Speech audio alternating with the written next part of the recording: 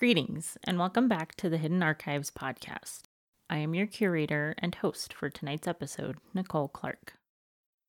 We are off and running with 2 episodes posted prior to this one. Make sure to check them out. Just know you may have missed something. Or maybe you didn't. You won't know unless you give them a listen. You can expect another new episode in 2 weeks. Updates are given on our interactive public archives, better known as social media. Be sure to find us on Facebook at facebook.com/Hidden Archives Podcast and search @ArchivesHidden on Twitter. To quote my old friend Oscar Wilde, the only thing to do with good advice is to pass it on. It is never any use to oneself. If that remains true, may I pass on the following good advice. Profanity and disturbing content may follow. This is your warning. Now for a look at the archives themselves. This is the only tale that will ever be presented that is not an official part of them. Consider it a brief history of their discovery. It is with great humility and reverence that I present to you the story titled Tempus In Archivum.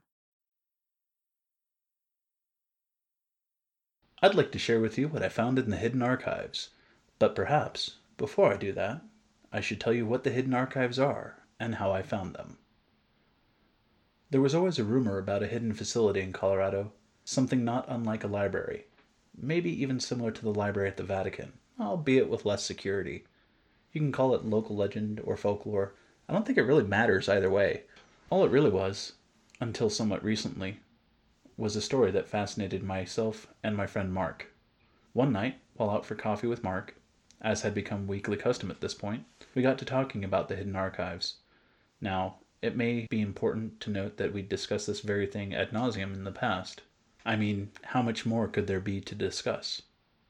However, on this night, Mark revealed to me that he had new information regarding the subject. Hey Phil, you know the Hidden Archives? Well, firsthand? No, I don't. But I'm aware of the thing that we talked about until blue in the face. You know, the secret underground library hidden and forgotten about in our humble hometown. Dark and dingy, probably crawling with spiders and centipedes, housing books and personal accounts about magic, God, and the mysteries of the universe? Those hidden archives? Yeah, those archives. Thought so. So what of it? Now, just roll with me on this one, but I think I know how to find it. Bullshit. What? Did someone hand you a map from the Goonies or some shit? Ah, hilarious. He said sarcastically. We both sipped our shitty diner coffee and sat grimacing at the bitterness. I'm serious, you know, Mark said after moments of silence as he stared into the bottom of his piss-warm coffee cup. You know my friend the librarian? Charlie? Yeah. How is he anyway? Crazy and angry as ever. Well, anyway, he came across this old journal. I guess someone thought that you could just put a book donation through the book return slot. Not too uncommon from what he tells me, but a real pain in the ass, you know? I nodded. I knew there were logistics too tedious for me to consider regarding this. Having to sort through all the books, manage the account that returned it, try to identify damaged books, pull out half-smoked cigarettes carelessly dropped into the slot, and most importantly, find out which items are in fact library property and which are not. You know what? More power to the people at the library. I wouldn't want their job or the monotony that comes with it. So you're saying there's a little girl, perhaps a refugee of war, hiding out in the library attic that we need to rescue? Dude, be serious for a minute. This might interest you. Okay, I'm listening. You have my full attention. I could tell he was just bursting to tell me something, so I cut the foolishness for a minute. So the other day, Charlie found this random-ass handwritten journal in the book return. Obviously, it wasn't municipal library property, so he took it. You know, maybe to find out who it belongs to. Journals can be intensely personal and devastating for the author to lose. Well, he starts reading through the first couple of pages to see if there's any information identifying the author. You know what the date of the first entry was? No clue. Fucking January 19th, 1809. Okay, so what? I mean, yeah, that's old as balls, but nothing maybe more than a collector's piece or a museum artifact. Just then, Mark started rummaging through his pockets. After a momentary struggle, he freed a small leather-bound book and held it up with one hand by the corner as if in passive triumph. Come on, man. Did you steal that from Charlie? And shouldn't you know how important this might be to the owner's descendants? Fuck. Give it over. I flipped through it for a minute or two before novelty wore off and I had to ask, wait, what exactly does this have to do with the archives again? Patronizing this whole exchange was getting tedious. Everything. The whole thing is about the archives. How? It's just a bunch of prattling on about other worlds being the same world and a bunch of shit about meeting God and being God. If you ask me, the lady who wrote this should have been on lithium. And moreover, if you find any sense in this, so should you. I flung the book with no special regard back across the table to Mark. It spun and nearly fell to the floor before he caught it. You didn't read the last page. I didn't read a lot of pages, maybe most of them, but kudos to you and your keen intellect for noticing. Exasperated, he carefully handed the journal back to me and said, Just read the last page. I rolled my eyes as I took the book with a snap of my wrist, which was more of a snatching motion than anything else. Knowing it would be blank, I immediately flipped to the last piece of paper in the journal. I held the journal, open to the last page, in front of Mark's face. Excellent read. Not every day one comes across some sort of subliminal, avant-garde, abstract literature. Not the literal last page, you dipshit. The last page with writing on it. I couldn't help but laugh at my own wit with the whole last page gag. I took the book back and found the page he indicated. There was a local address written on it. 1486 Maple Road. We both knew that Maple Road had been renamed Tesla Drive. There was a whole ordeal back in the 60s about it that concerned Tesla's legitimacy as a scientist. Part of the reason it was renamed was to honor Tesla as a local hero, as he was once actually a resident of our town. But the rest of the controversy had to do with the library on Maple Drive already having been renamed in his honor just 10 years before. At the point of the Maple Tesla fiasco, the library had fallen into disuse and had been pretty much abandoned. The townsfolk thought it was just a ploy to bring back the library by drawing renewed attention to it and spending hundreds of thousands of dollars in renovations and squatter relocation. Well, it didn't work. Eventually, almost all of the now Tesla Drive was abandoned in favor of a growing city center. I knew the library still stood, but also that it hadn't been officially operational in over half a century. However, the local historical society preserved it as one of the oldest buildings in town, and it was never torn down. I began to consider all this. Were the writer of the journal, and Mark himself, suggesting that the fabled archives were, in fact, in the library? Before you ask, that's not the address of the library. It's actually the lot next to it. I knew the lot he was talking about. I used to shoot BB guns at old soda cans and bottles when I was a kid.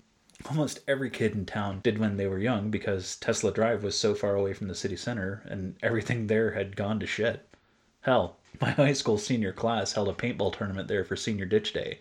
I looked at Mark pensively for a moment before I asked the obvious. Was there ever a building in that lot? Like back in the day? Yeah, they built the original city hall there. It didn't last very long before it was condemned as being structurally unsound. If I'm right, there's still something there. The journal mentions something about a connection between the libraries of God and the testaments of man. There might actually be a link between the Tesla library and the archives.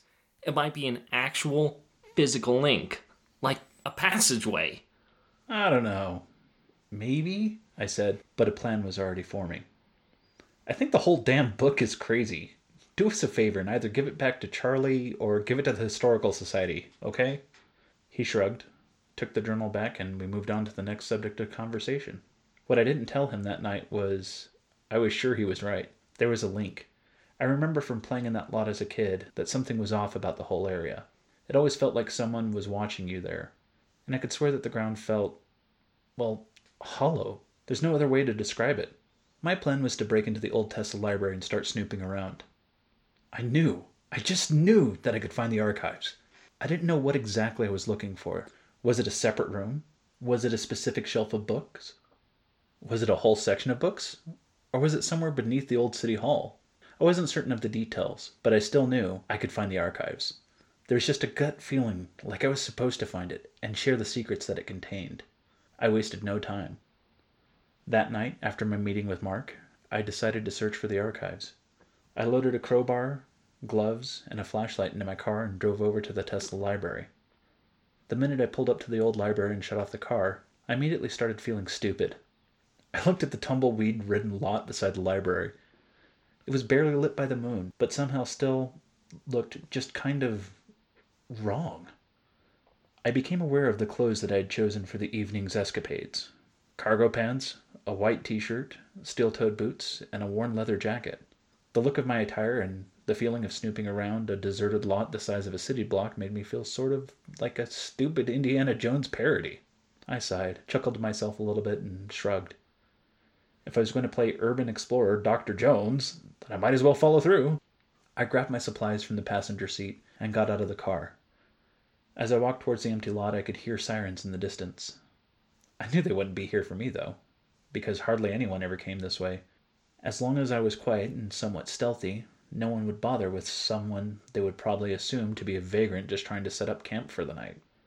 I put my gloves on and powered up the flashlight. With soft yellow illumination splashing over the lot, I surveyed the task before me. It seemed my work was cut out for me, as the magnitude of the task ahead began to set in. Sweeping the light back and forth allowed me to see what I was dealing with. Nothing immediately jumped out at me as being out of the ordinary, so I began to formulate a plan. I decided to search in a grid pattern, walk in the lot and search on the ground at my feet for anything that might be man-made. The logical place to start seemed like the part of the lot nearest the library itself, so that's where I began. After about 2 or 3 hours of getting foxtail stickers stuck in my socks and crunching over broken liquor bottles, I began to feel even more foolish than when I first got there. I didn't even know what the hell I was looking for. Did I really think that there'd be some sort of hatch or trapdoor in the middle of a goddamn field that would lead me to a place of knowledge beyond this world and perhaps even beyond human comprehension? Yeah, it seemed idiotic to me too. Was it even legal for me to be out here? For all I knew, the lot was private property and I was trespassing. When you couple trespassing with actually finding something and breaking in, then it would make me a criminal. I decided that if I was going to do something illegal, then I would go all the way. I set my eyes on the library and made my choice. It seemed like a good night for some breaking and entering for real. I went around to the back of the library looking for a less obvious way into the main entrance. When I didn't immediately find anything, it occurred to me that, with my car parked out front anyway, it probably didn't much matter how I got in, as I would be obviously present and guilty. So the front door it was. Making my way around front, I switched off the flashlight and began to feel pretty good about my choice to bring a crowbar. However, upon reaching the main door, I'd found the lock had pretty much lost any use as a security device, as it had all but rusted through, and probably years ago at that. Inspecting it, and giving it a few enthusiastic tugs against the door handle, I discovered that it pretty much just fell off in my hands. Surprised with how good my luck was, I let myself right in. Upon crossing the threshold, I could hear the old plank wood floors creak and groan with every step. I closed the door behind me and turned the flashlight back on. The decrepit library consisted of one huge room and a fair few wooden shelves. I shined the light at several of these shelves only to discover that all of the books had been removed. Probably taken to newer libraries when this one had closed for good. All the same, I once again began my nocturnal exploration. There wasn't much to see at all in the rather quaint forum that was the library. The floors were wooden all throughout. Not even a single carpet or rug, and every shelf was empty except for decades' worth of dust. There was a void space where the floor was lighter in color near the front door, where I assumed the library's reception area once was. Once again, I presumed that the desks and tables had also been repurposed elsewhere. It was looking like a bust. No secret passage to the hidden archives. My quarry consisting of only some insane ramblings from a single diary. I decided to go home, but only after I found a place to take a piss. I started scanning for a door or a hallway that might lead to a bathroom. I knew that the plumbing wouldn't work, and I also knew it wouldn't matter if I pissed on the corner of a bookshelf because no one was ever going to know, but that felt wrong, somehow. So I decided to at least show some sort of effort of civility. Walking the perimeter of the library's inner wall, I finally found what I was looking for about halfway between the front of the building and the back. The door was unmarked, but I could see from the square outline that it was lighter than the rest of the door, that at one time had a placard on it right about eye level. I concluded that this door either once held janitorial supplies or a bathroom. I figured the door would be easily opened and proceeded with this assumption. However, after nearly cartoonishly face-planting into the door, I discovered with much personal embarrassment that it was at least stuck, if not locked. I messed with the knob for a minute or two and then decided that maybe it was fortunate that I brought the crowbar after all, even after not needing it to get into the building proper. Prying the door open was more difficult than I had imagined. Television always made it look so easy, but it actually took a great deal of effort to free the heavy oak door. However, after almost completely destroying the frame itself, the door finally swung open with a tired creak on neglected brass hinges. I thought to myself, why the fuck would a bathroom or closet need such a heavy and secure door, and why the actual fuck would it be locked? That's when I walked through the door, only to find a completely empty room about the size of a kitchen pantry or small walk-in closet. There were no hooks or tools, no buckets or mops, and certainly no porcelain bathroom fixtures. Strike 3 for the night. Guess I'd be pissing on a bookshelf after all. But right as I was about to turn around and leave, I noticed something on the floor covered in dust to the point that it was almost invisible. I decided that it was probably the placard that once hung on the door itself. Thinking that it had become dislodged from the door, and likely kicked underneath when the library finally closed, I decided to dust it off and see what this room actually was. I tried picking it up to inspect it, only to find it firmly fixed to the floor. With my sleeve, I brushed away the years of filth, and what I discovered was a cast iron plate with one word: Archivium. Holy shit! Did I just find it? Was this room actually connected in some way to the fabled archives? Forgetting the need to relieve myself, I removed my jacket and ripped off my t-shirt to use as a dust rag.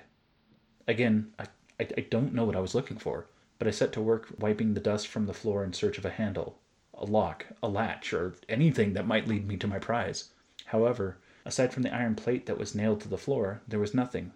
No seams or joints in the wood that might indicate the presence of a hidden door. I checked the walls too. I knocked and tapped, searching for a hollow spot. Nothing. I was so close. What was I missing? Was there something else I needed to do, like say a code word? I tried the only word I could think of. I all but shouted the one word on the plate: Archivium. Nothing. I just stood there trying to think of a new plan.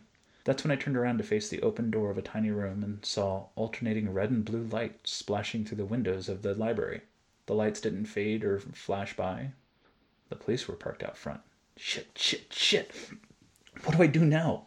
I muttered to myself in complete panic of being caught. I could hear the boots on the steps out front. They were coming to investigate. I was out of time. All they would have to do would be to walk through the front door that was already unlocked. I decided just to face the police and say that I was an urban explorer doing some local historical research. I started to make my way out of the archive room when I heard the police fumbling with the lock. What the hell? I whispered. The lock was just hanging loose. Why aren't they coming in? Then I could hear them talking to each other through the door. I don't know, Pulaski. The car probably belongs to someone who went out drinking at one of the bars a few blocks over. I think he ditched it here so he wouldn't have to drive home after one too many. Seems likely. Best cut him a break for now. We'll come back tomorrow, and if the car's still here around noon, then we'll take it from there. Yeah, that sounds fair. I don't want to give anyone a hassle for doing the right thing. That, and the car isn't even parked illegally. Ticket probably wouldn't hold up. I mean, yeah, it's late, but nothing saying you can't park at a library overnight. Weird, though, I heard one of them say as they were walking away, their voices almost fading into the point of being inaudible. That lock on the door looks brand new. Someone must be looking after the old place. I would think that. And then I heard the car door close and the tires peeling out. The red and blue lights went out, and the sound of the cruiser's engine faded into the distance. What the hell did he mean by brand new lock? The thing I took off was ancient. I tried the doors. Sure as shit. Locked from the outside. They wouldn't budge. In a moment of panic, I thought that the cops might have relocked it. But then why would they be talking about it like that? I supposed that if I really wanted out, I could just break a window, but then they would know it was me. No doubt they ran my license plate and knew who owned the car. Stupid. How could I have been so fucking stupid? With nothing else to do, I went back to the archive room. I could at least figure this part out. After that, I would address my escape. I walked back into the tiny nook of a room. The floor was once again covered in dust. How could that be? It had been nearly spotless a few minutes ago. Also, how long had I been in here? It felt like hours. If it really had been as long as it felt, the sun would be coming up any time. I checked my phone, and it read 1:30 a.m. That can't be right. I only pulled in at 1 a.m. I knew I spent 2 hours in the field. I checked my watch. It read the same as the phone, but the second hand had stopped. That's when I checked my phone again, only to discover that I had no service and the battery was almost dead, maintaining a charge just above 5%. Confusion and panic started to overcome me. I stood in the archive room trying to think through my situation when my flashlight started to flicker and finally died. That's when, as if of its own accord, the door closed, trapping me in the dark, dusty, and oddly terrifying place. I couldn't hear anything aside from my own labored breathing. I couldn't see anything at all. Then I got this weird sinking feeling in my stomach. Or was it in my stomach? I scrambled across the floor towards the door, but when I felt around for the vaguely familiar oak, all I felt was stone sliding under my fingers. I pressed the light button on my watch, hoping for a miracle and a little bit of light. It worked. I put my wrist up to the wall and held the light button on my watch. I could see the stone walls sliding upwards. No, that wasn't right. I was moving down. The watch light didn't do much to illuminate my surroundings, and I couldn't see the ceiling or door. How far down would this take me? As if in answer to this unspoken question, flickering light started to show around the edges of the floor. The whole floor, with me on it, was descending into some unknown space. I peeked over the edge to get a look. The room around me was taking shape. There were torches, actual goddamn flaming torches, lighting a stone room about the size of the library. Could it be the library? Like some alternate universe representation of it? There were rows and rows of books on wooden shelves, shelves like the ones in the actual library. I thought this made as much sense as anything else that night. The elevator came to a rest on the floor of this cold and spider-infested place. I stood up, picking up my flashlight and crowbar like weapons. I clicked the button on the flashlight. Still nothing. But the torches on the walls provided plenty of light. I walked over to one and tried to remove it from the wall, only to find it fixed there. There was a tube leading to the base of it. It was gas-powered. These things could have been lit for years. Or they could have been started by an automatic mechanism when the elevator started down. Either way, I wondered how long it had been since someone else was down here. I began to explore the room and the books themselves. Some looked old. Others looked like they had come from a time, well, in the future, but all were covered in layers of dust and cobwebs. Some titles I could make out, whereas others were penned in languages that I could only assume were alien. What earthly language, and with what technology, could someone actually write a book where the title is represented by abstract shapes that seemed two-dimensional and three-dimensional at the same time, all while shifting endlessly when you looked at it? Then I saw it. On the far wall, directly opposite of where I had descended into the room, was a huge marble sign that read, Ex animo ex tempus in archivum. I had done it. I'd found the hidden archives. Below the sign was a tunnel that seemed to stretch on for about 100 yards. This reminded me, I still needed to find a way out. I looked back towards the lift that had brought me here, only to find that it had vanished. Before I decided to panic, again, I checked my phone and discovered it was completely dead. Once more I checked my watch. 4:47 a.m. But the second hand was ticking backwards now. Could this place really lie outside of time? I didn't have time to ponder this. I needed to go. And right then. But not without proof that I was here. Proof that it's real. I grabbed 2 of the smaller volumes that were in English and stuffed them into the pockets of my cargo pants and booked it towards the tunnel. I looked back down the tunnel and saw the lights in the archives were rapidly dimming. I checked my flashlight again. It flickered a few times, died, and then slowly came back on to full illumination. Not taking any chances, I bolted up the staircase, climbing the creaking thing for what seemed like far too long. Finally, I came to a trap door just above my head. The last few stairs were close enough to the top for me to be able to crouch under the door so that I could force it open. As it opened, sand cascaded from its edges, threatening to choke me with dust and blind me with swirling grit. But it gave way and I was able to pull myself onto the moonlit desert floor. I rolled onto my back, exhausted from my climb up that eternal staircase, and just stared at the moon as I panted, tired, but reveling in my triumph. I was like this for only a few minutes before I heard sirens in the distance, sirens that were coming my way. I sat up, looked around, getting my bearings. I spotted the library about 100 yards away. I was in the middle of the field. The sirens were getting closer. I didn't have much time. I closed the trapdoor and covered it with as much sand and debris as I could to make it look natural and started back for my car. I had to get away before the cops came back. As I was running for my car, my phone buzzed, but it was dead. How could that happen? I checked it and saw that I had over half of battery power left, and there was a notification from a work app that let me know that I had a shift starting in 12 hours at 3:45 p.m.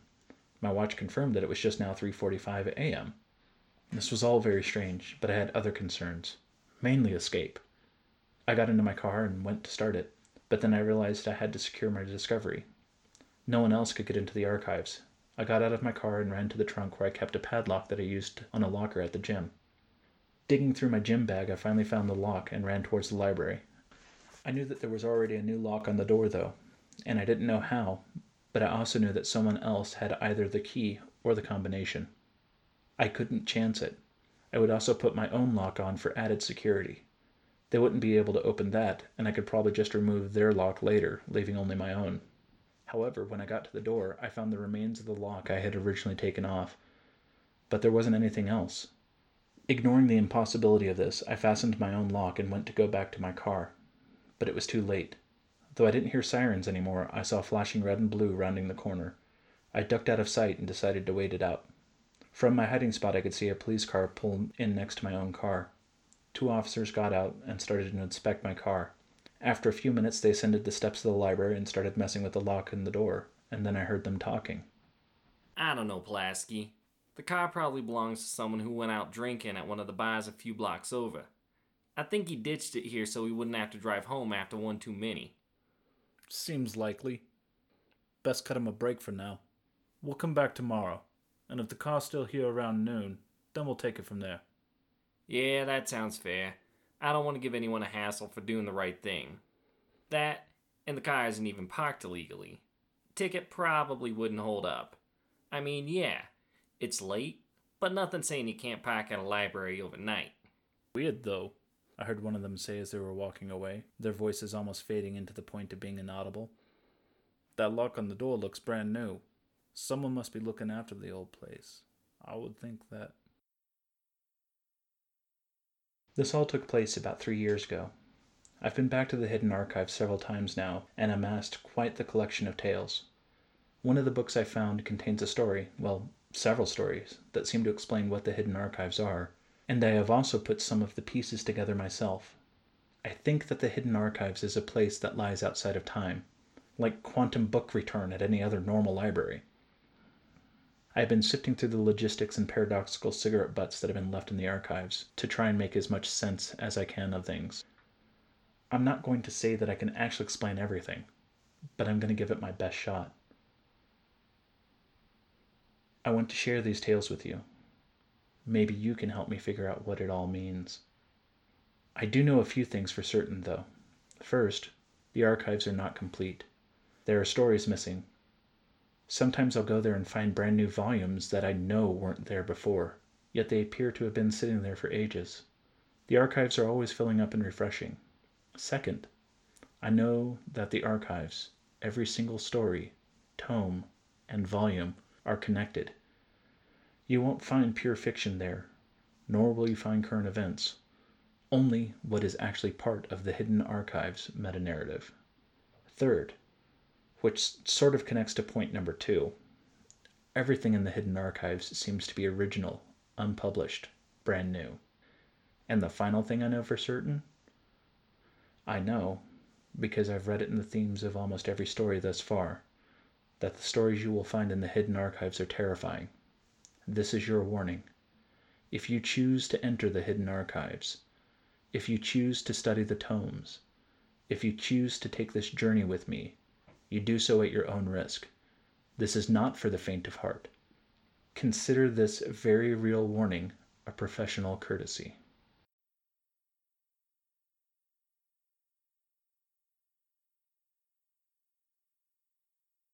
That explains so much, I think.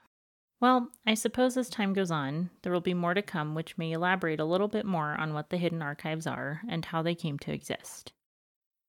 May I also offer one more piece of good advice? Study up on your Latin. I told my teachers that I'd never have to use it in the real world, and well, look at me now.